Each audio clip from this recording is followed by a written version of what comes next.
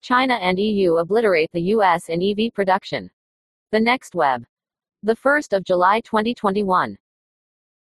Despite the fact that American giants like GM, Ford, and Tesla have bet big on the production of electric vehicles, the US is still lagging behind in the EV market. This is confirmed in the latest report by the International Council on Clean Transportation (ICCT). Unsurprisingly, China is the largest electric vehicle producer and makes up nearly half, 44%, of the global EV production through 2020, with 4.6 million units in manufacturing and sales. But while one would expect to find the US at least in second place, it's Europe which represents the following 25%.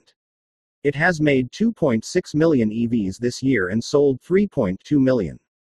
So, the States only come third, with 18% of cumulative EV manufacturing, which is, in fact, down from 20% in 2017. ICCT concludes that this development has to do with two main factors that favor the growth in China and Europe: better regulations, infrastructure, and incentives, and more substantial commitments from global EV automakers. Specifically, out of the total $345 billion EV investment announced by global car makers, only 15% seems to be destined for the US, with measly 5% being actively directed to US assembly plants for the increase of electric vehicle production.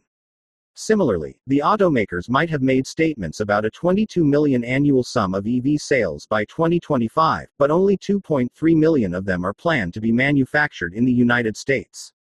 And with merely 7 of the 44 American major assembly plants committing to produce only electric vehicles from 2025 onwards, the US is seriously risking falling behind its competitors indefinitely.